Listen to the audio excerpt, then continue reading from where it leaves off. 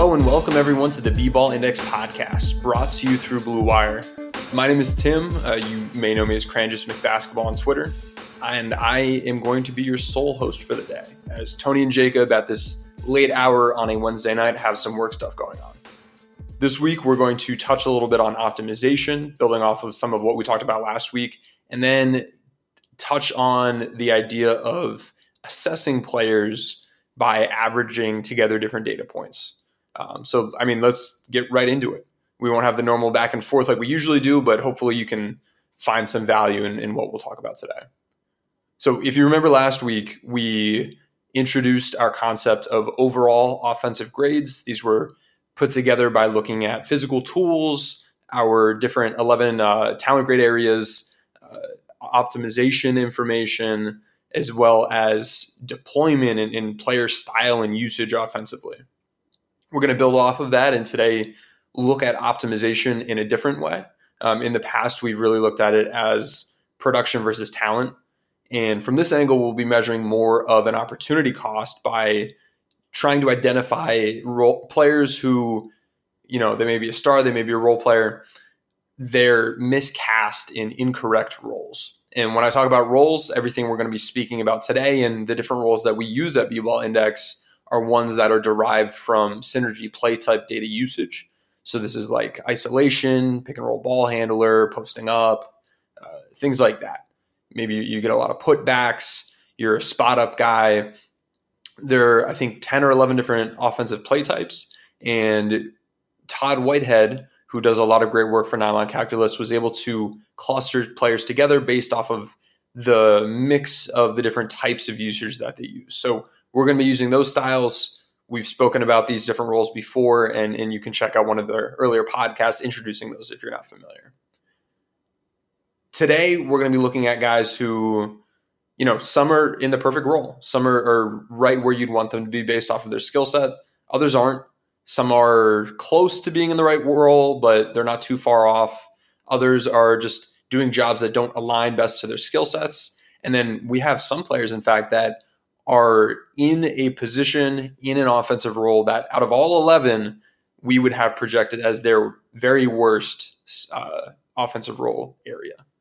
And as a sneak peek moving forward, another thing around clustering and grades that we have going on is, I kind of gave it to you there, clustering players based off of their grades, not just based off of their usage, but looking at the grades themselves. So that's something hopefully you'll get to hear about next week, but let's get right into looking at players and their optimization and really getting a sense of who some of the guys are. And I picked out a couple specific ones who will be changing coaches or changing teams, although not all of them, but those are players who we should probably pay a particular eye towards because they may have a great opportunity to break out to varying degrees this next season.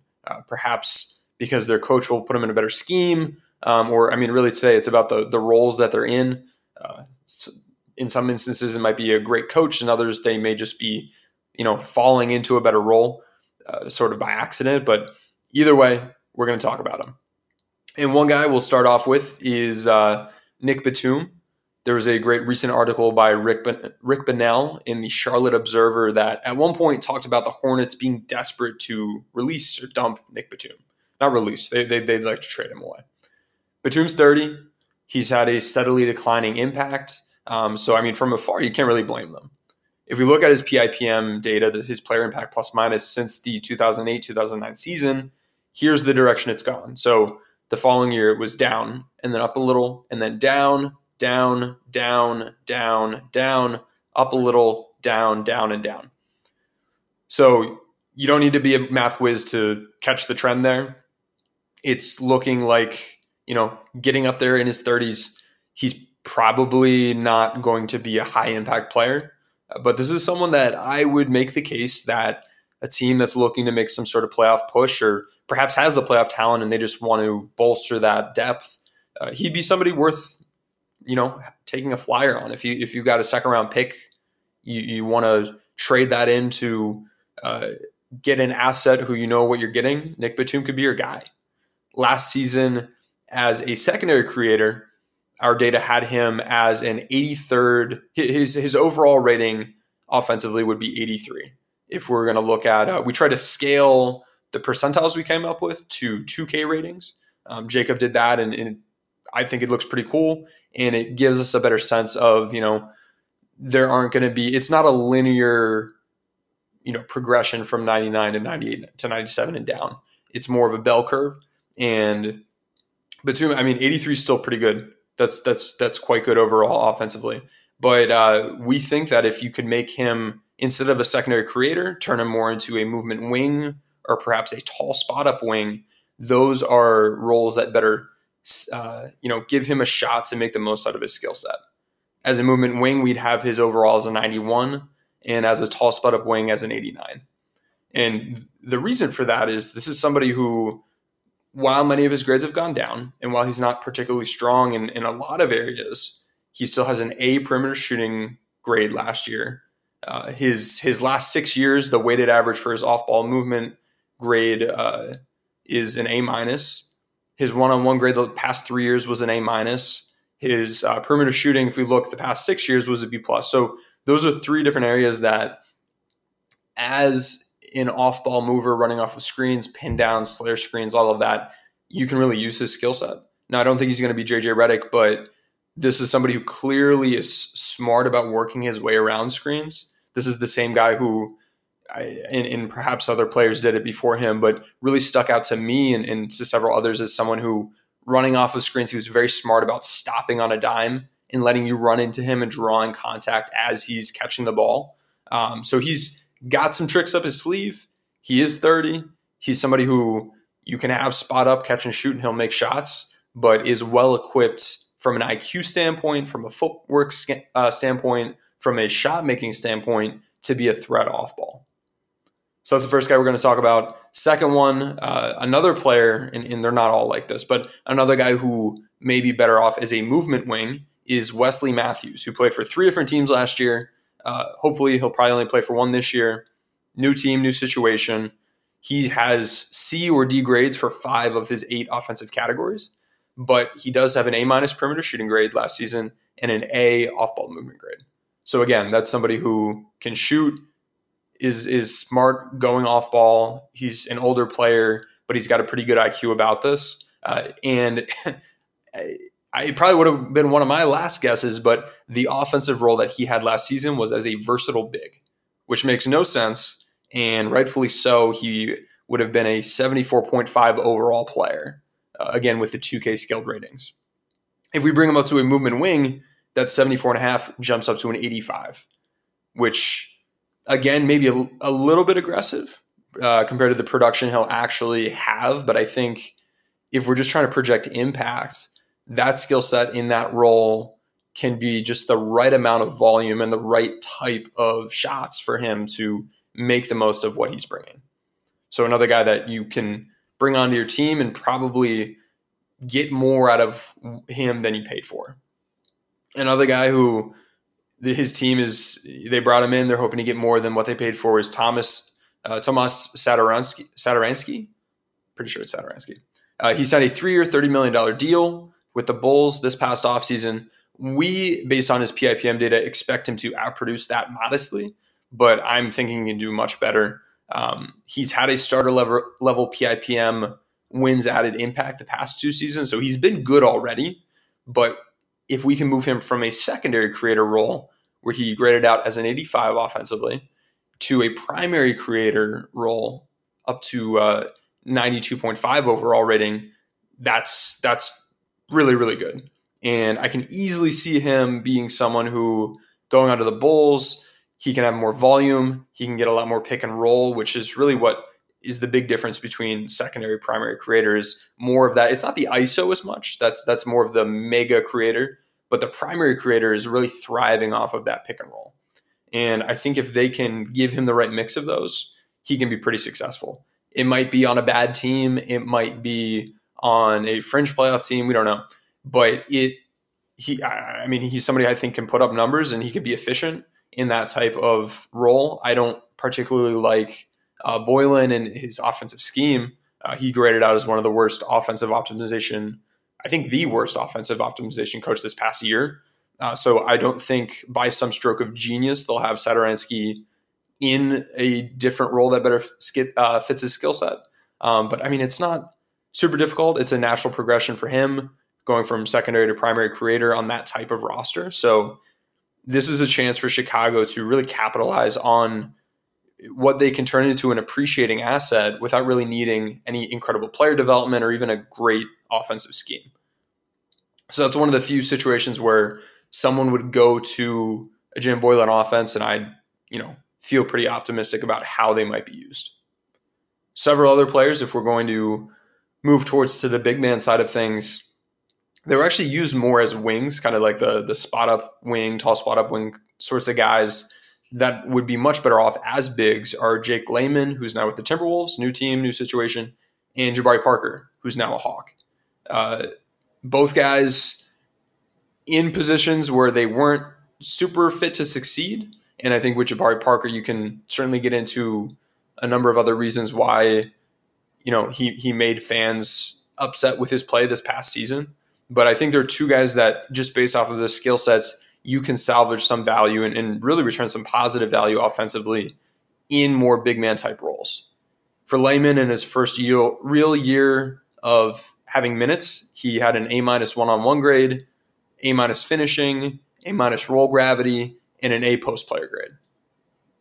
Okay shooter, C+ overall, but on the inside, finishing around the rim and the post, the former Maryland products can do some real damage, which was a pleasant surprise to me. He's somebody who fell off my radar, but he finally got minutes last year and he produced. Jabari Parker has A finishing and post play grades and an A- roll gravity grade. So he's one of those guys I can see being played on the inside as a 4, and if used that way instead of more of the style of play he's had in recent years, I think you can make a lot more out of him. Another player who many people are excited about, sort of in the Devin Booker type of mold, in the sense that his defense is going to hold down his overall impact, but has a promising offensive game, is Malik Beasley, who our data says is pretty primed to just pop out next year if you give him a better role offensively.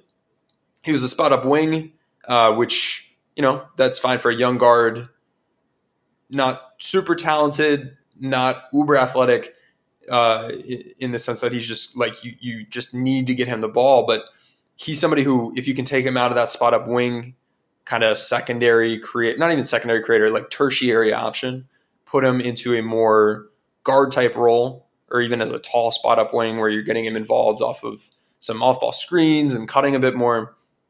He's somebody that the data says should be able to pop.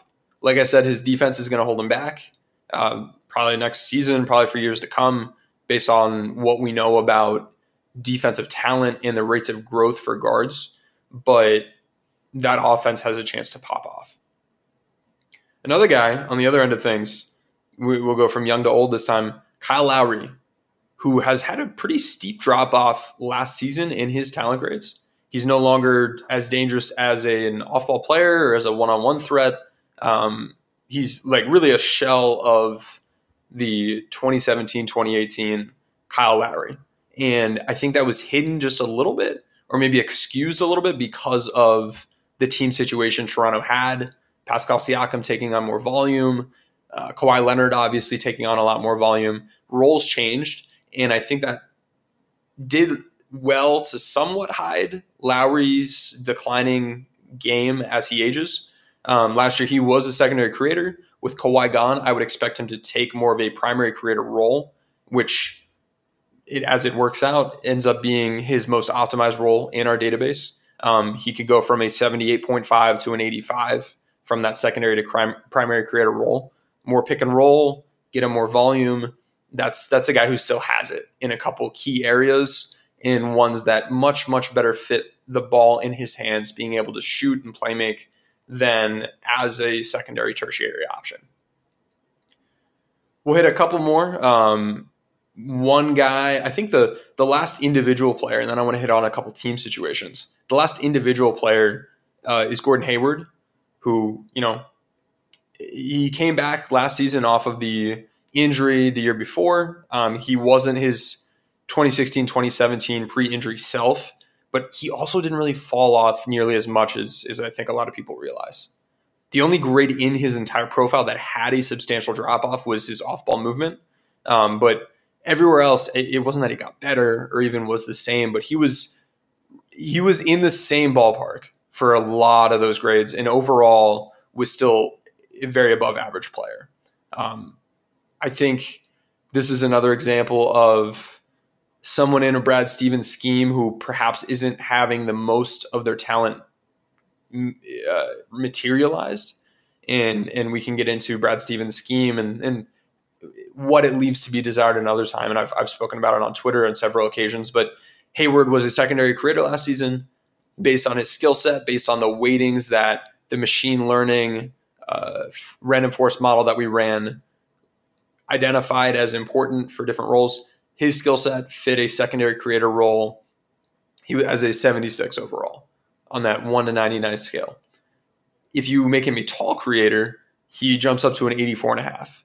So that's more pick and roll, that's more ISO, but that's also a little bit more posting up, getting him in on the inside for some cutting, some putbacks, not just heavy guard dominant possessions, but using his size. Maybe this season he'll be more aggressive, and if we can see him get back to some of his old tendencies, he certainly has the skill set to really pop off, because he definitely still has the talent. If we can get him between what Boston is using to deploy him and his own personal tendencies, that tall creator role is well within reach, and he has the skill set to capitalize. So those are some individual players. Just a really couple quick team situations I want to hit on. The Kings, they have two guys who were both in roles that weren't movement wings, but both project to be at their best as movement wings. Those are our guy B. Jelly, who was a glue guy last year, and Bogdanovich, who is a secondary creator. With Luke Walton at the helm, maybe not going to happen for both of them, turning into movement wings. And I think movement wings in general are a type of position that, unless your offensive scheme is really dedicated to that, it's difficult to have more than one of those guys on the court at a time. You have to be very purposeful about how you're using them and how you're getting those cuts in off-ball, off-screen, pins and flares and all that sort of stuff. But they've got two guys who are equipped to do that. So perhaps, if one of them, if not both, can make that transition, I would expect to see more from them. Maybe either are potential trade chips, and other teams can see that potential realized in that sort of role. Because that, again, not a Kyle Korver, JJ Redick guy, but that mold of player is somebody who, in general, you can pretty much just plug into a scheme and have really easy set plays built in for them. Another situation with some changing scenery, made a big trade, the Philadelphia 76ers. And the two guys I want to touch on are Josh Richardson and Tobias Harris. Richardson, as somebody who was a secondary creator last year, but our data should be someone with the ball in his hands a lot more. As a primary creator, mega creator, doesn't need to be super high volume mega creator, but the types of possessions can be different. More skewed towards isolation and the pick and roll. And Tobias Harris, on the other hand, was a tall creator last year, and our data thinks he should be pretty much anything else. Get the ball in his hands in those types of situations a bit less. Get him into a more secondary type of role. He's not somebody you just stick in the corner and try to make the most out of, but he's also not somebody you hand handfuls of ISO and pick and roll possessions every game. So I think there's a happy middle ground for Harris, and I think the decrease in those types of possessions can easily be transitioned over to Josh Richardson in a good equilibrium between the two, and the Sixers can benefit. So that's something to keep an eye on. And the very last team we'll touch on, two guys, Patty Mills and Rudy Gay. Interesting to see them on this list, being towards the top in terms of opportunity cost.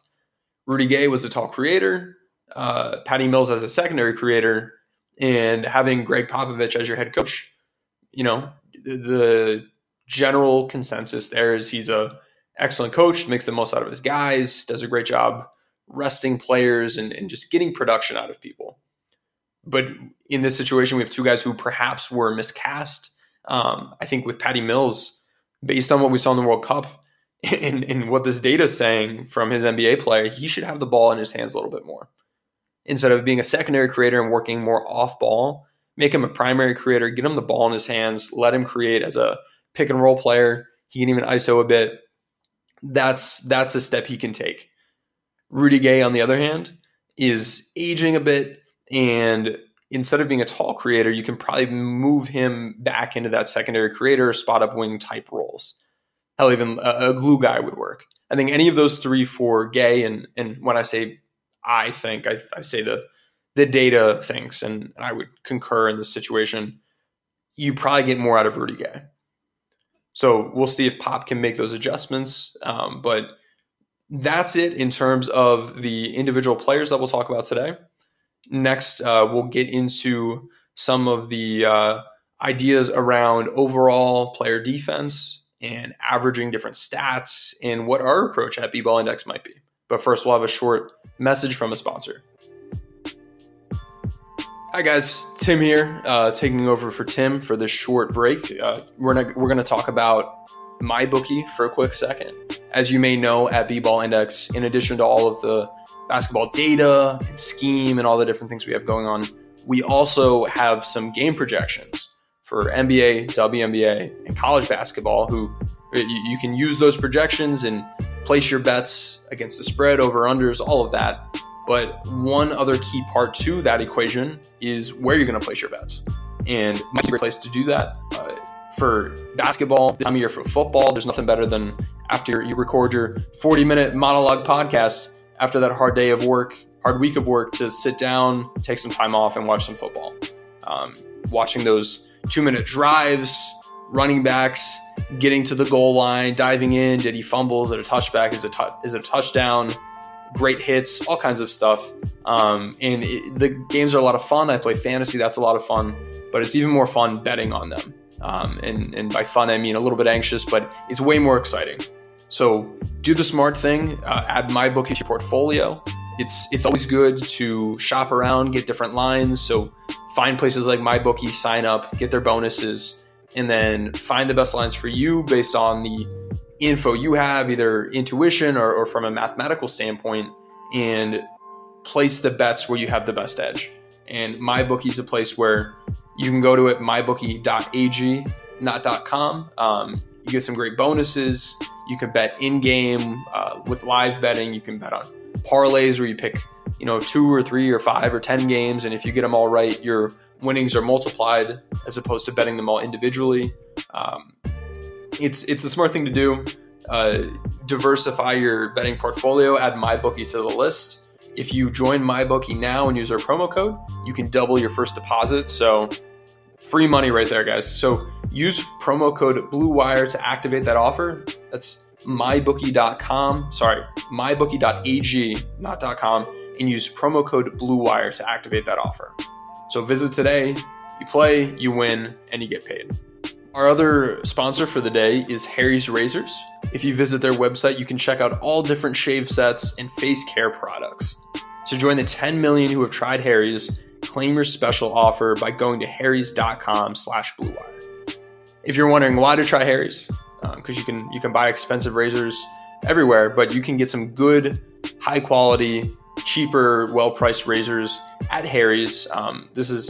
Their founders were just two regular guys who were really getting tired of getting ripped off and paying for overpriced razors. So Harry's makes quality, durable blades at a fair price, just $2 per blade. You're not paying $10, $20, $30 per blade. If you don't love your shave, just let them know, and you'll get a full refund for what you paid. So, really low risk there. If you don't enjoy it, you can get your money back. And so this summer, refresh your wallet and your face with the Harry's trial set that comes with a weighted ergonomic handle for an easy grip, a 5-blade razor with a lubricating strip and trimmer blade for a close shave, rich lathering gel that'll leave you smelling great after your shave, and then also a travel blade cover to keep your razor dry and easy on the go.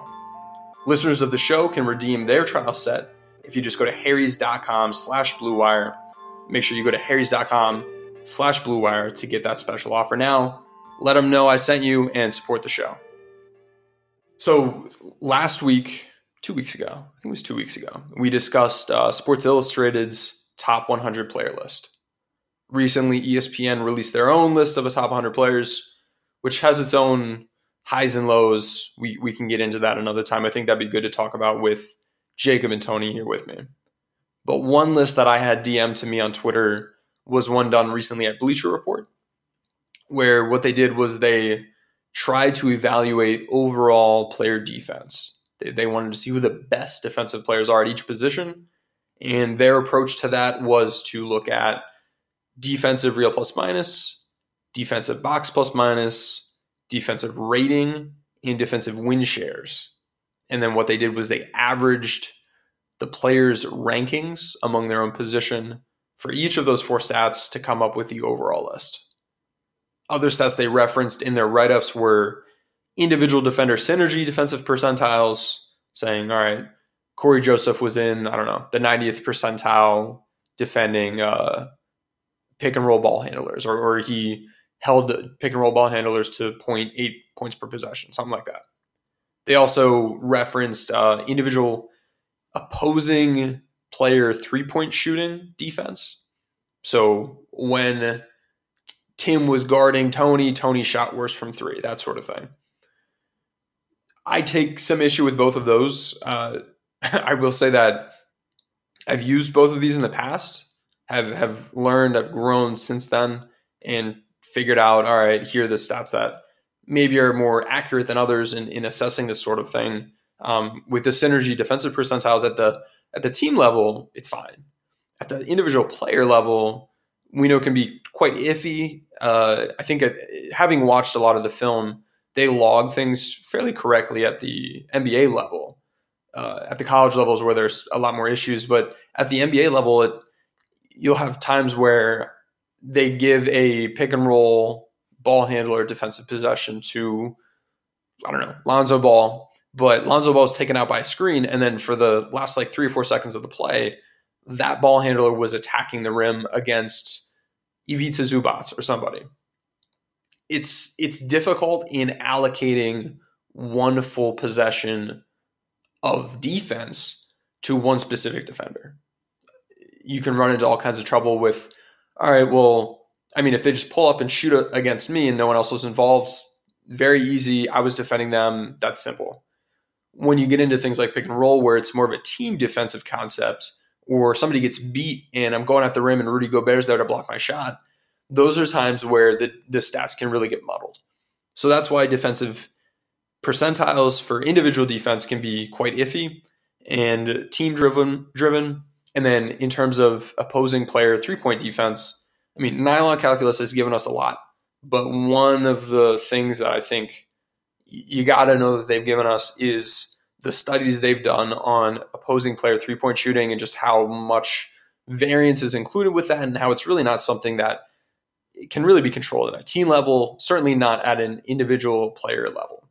So not the best way to evaluate players, but that wasn't even part of the math. That was just part of the write-ups. When we look at the approach of averaging stats, I like the idea. It makes sense. You want to figure out what are the key things, and then how does a player rank in each of those. And we've seen people on Twitter, people on different websites, blogs, TV, find stats they think are important, rank them, rank players in them, or find their percentiles or something, and average them together. It can give you decent results, the same way that at BBall Index, our initial behind-the-scenes overall ratings that were all right, they weren't great, were from us figuring out how much weight we think everything should deserve. That was one thing. If we would have just come up with overall offensive ratings by just literally weighing everything the same and averaging them together, I don't think that would have been very good at all. But you still would have seen some of the players who were the best players towards the top. So in a sense, you can still get okay results with questionable process, but we can be better. There's opportunity for improvement there. And then that's why at BBall Index, we took the machine learning approach, looked at thousands of data points, and try to identify what's most important for different players based on their position, based on their usage, their deployment, and that's where we are today. But when we look at averaging, I think if you are very strongly inclined to average different grades, one thing I'd say about using rankings or percentiles as being part of that is you don't really capture the magnitude.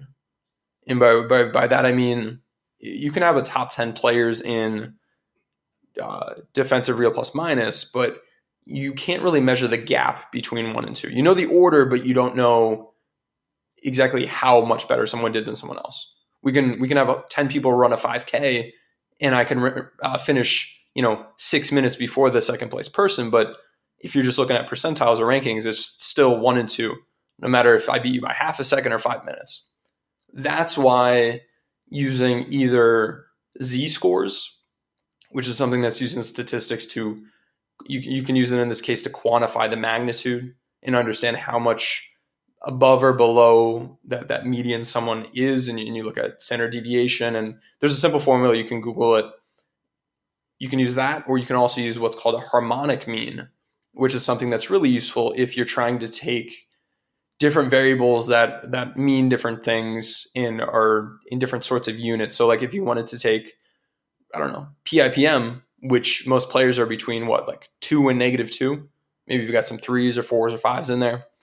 And then you want to look at defensive rating, which we'll touch on in a second, but is in the 80s, 90s, 100s, 110s. If you average together something that's 100 and then another variable that's a 2, that's gonna really throw off the weighting there. So using a harmonic mean works around that. It's something that's in Excel. You can play around with it and just see what I mean. It really gets a good sense of the relative weighting of different variables. So if you want to rank, those are things you can look at if you really want to use an average.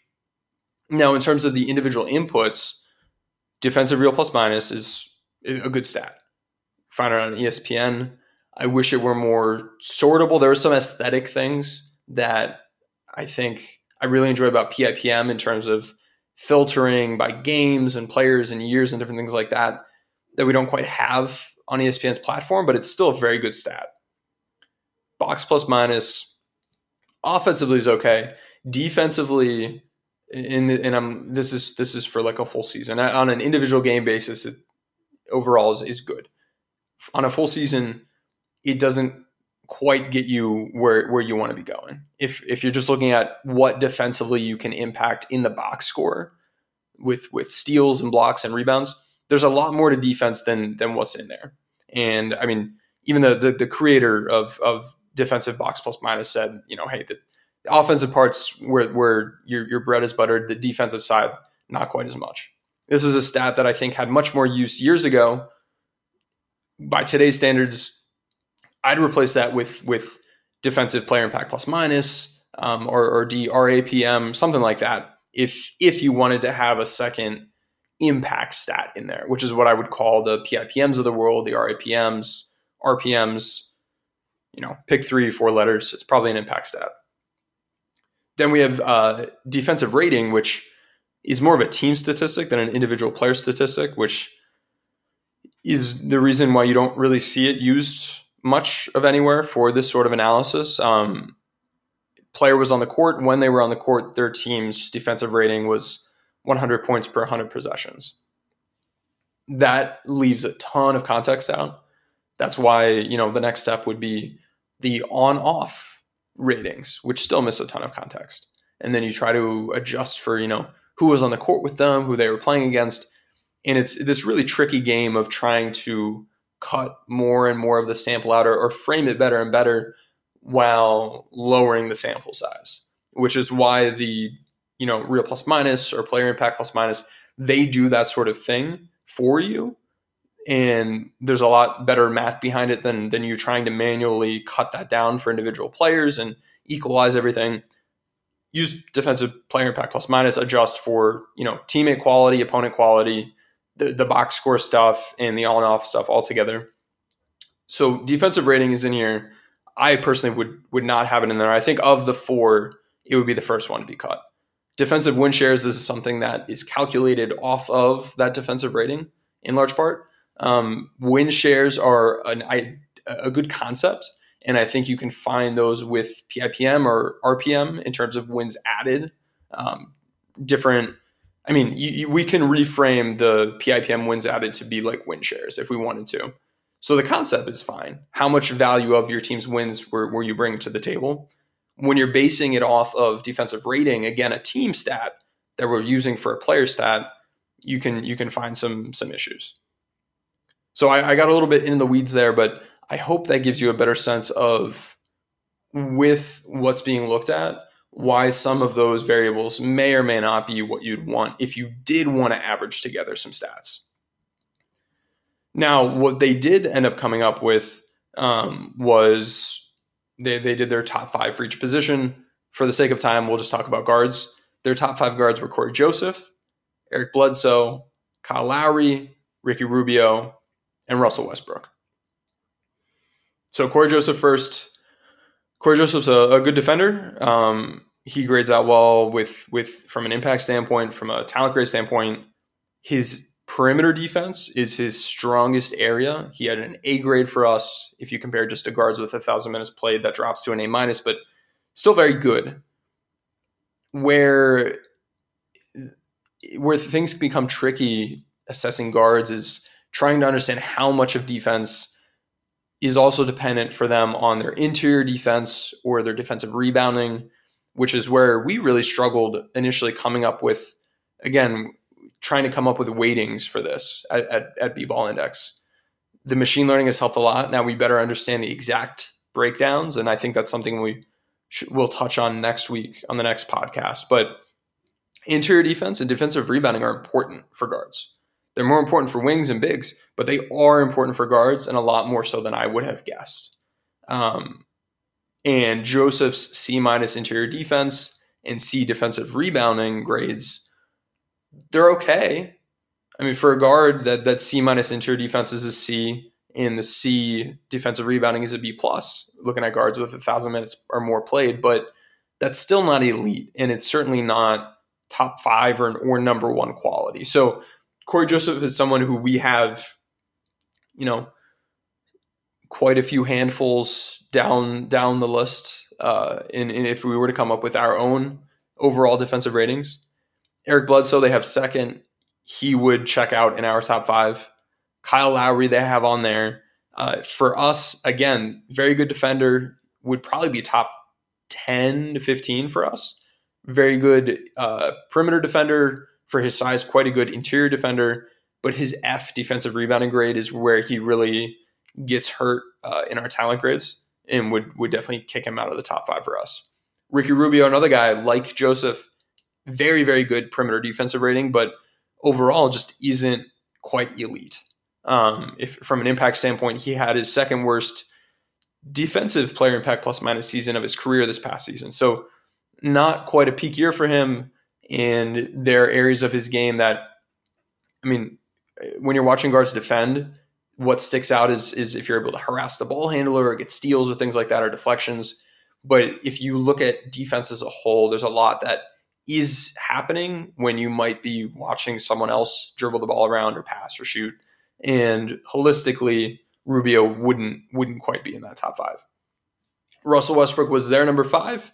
And he's somebody who our talent data also has rated out quite highly. He would make our top 5 just barely, but his defensive impact from player impact plus minus isn't elite by any means. And he's somebody who I think is much more worthy of a deep dive from a film and data standpoint.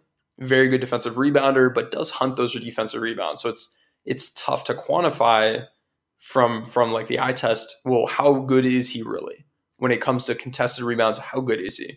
Which is why we like to grade out those things using some math. And you can even look at just like, just like player impact plus minus, kind of from an on-off standpoint with rebounding, we have that data. And then you can take it a step further and look at trying to adjust for the players on and off the court with those guys. And I think we'll touch on this maybe in another pod, but we have that data now as well. So now we can assess rebounding or free throw shooting or drawing fouls, which is what I meant by free throw shooting, in all of those different ways from an on-off adjusted standpoint. So We can look at those things mathematically. It's tough from the eye test, but he made their top 5. He made our top 5. Looking at our top 5, so we said Bledsoe's on there, Westbrook's on there. Ben Simmons was in ours. This is someone who, I mean, maybe a little bit of cheating having him as a guard, but very, very good perimeter defender, very good interior defender, which isn't a surprise based on his size. Good defensive rebounder. So just all around a good player. He may not be the best perimeter defender, but holistically as a guard, he's in there. Eric Bledsoe, Derek White we have in there. Another guy who solid all around. Russell Westbrook, and then Malcolm Brogdon to top out or close out our top 5. I think if you overall the trend would be holistic, not just on the perimeter, but being able to rebound and defend the inside as well. So those would be our top 5 purely based off of that overall defensive rating based off of the different weightings from the machine learning. I didn't adjust for optimization, so I may have to go back into this, and we'll touch on this maybe next pod once we adjust for that component, because that's something that's important as well. So don't tweet these out and yell at me. Another thing about not tweeting out and yelling at me is there are several guys like Marcus Smart, Drew Holiday. They grade out as wings in our math, not as guards. But if we just look at the top 5 perimeter defenders overall, not looking at interior defense or defensive rebounding, just perimeter defense, the top 5, you've got Bledsoe in there, Drew Holiday, Marcus Smart, Paul George, Mikal Bridges. That checks out with me by my eye test. Very elite defenders. And Bledsoe made the top 5 guards overall. And I think if Drew or Marcus Smart were to be categorized as guards as well, they probably would have made that team. Again, another thing we can probably look at more in depth, not on the spot. And I guess just overall, I'd close out by saying over the past several years, I've grown a lot in my understanding of the data and the scheme to areas that when I jumped on the scene a couple years ago, which, I mean, that's more pompous than it was. When I came into Twitter and I had my 170 followers or whatever it was and started tweeting about the game and trying to share knowledge and learn more, there were times where in tweets or articles early on, I would reference things like 3-point defense or synergy defensive data or just things of that nature. Over the time, learned as much as I could, try to keep taking steps forward. I think doing that on a public stage where if I say something dumb, it's criticized and the feedback loop is pretty quick, helps you maybe accelerate that growth. But I say just being part of that community and having fun watching the game, reading articles, reading great work by others at places like Nylon. And there are plenty of great writers at websites and blogs all over. Learning as much as you can just help you grow a ton to the point where I certainly wouldn't call myself an expert or by any means a data scientist, but just having a better sense for what does the landscape of data look like and which things should I be looking at, which ones should I be caring a little bit less about. And I think it helps you be a better, smarter, more enjoyed, or I guess I'd say you can enjoy the game more as a basketball fan. So I'd encourage people to keep their mind open, find some new stats, and see the game in different ways. And hopefully, BBall Index fits into that equation. So that's really all for today. Thank you for listening to me monologue for however long this was. Please feel free to share the pod with your friends. Give us a 5-star rating on iTunes. This is something we neglect to mention. I think this might be the first time we mentioned it, but if you like the show, let us know. Give us your feedback. You can email me. You can DM me, at me on Twitter. Give us a review on iTunes. I'd highly encourage you to check out our data and tools package, which is where you can find all of this talent grade data, the PIPM data, optimization data, this new optimization from the sense of opportunity cost, I think we'll throw in there as well. Our World Cup PIPM, gravity data, all kinds of great stuff. Check that out. It's $5. It should definitely be more than $5. And we're working on trying to set up different team-specific packages as well. So check that out. And then, hit me up if you have any questions. So that's all for today. Thank you for joining me on this edition of the BBall Index podcast. Have a great rest of your week.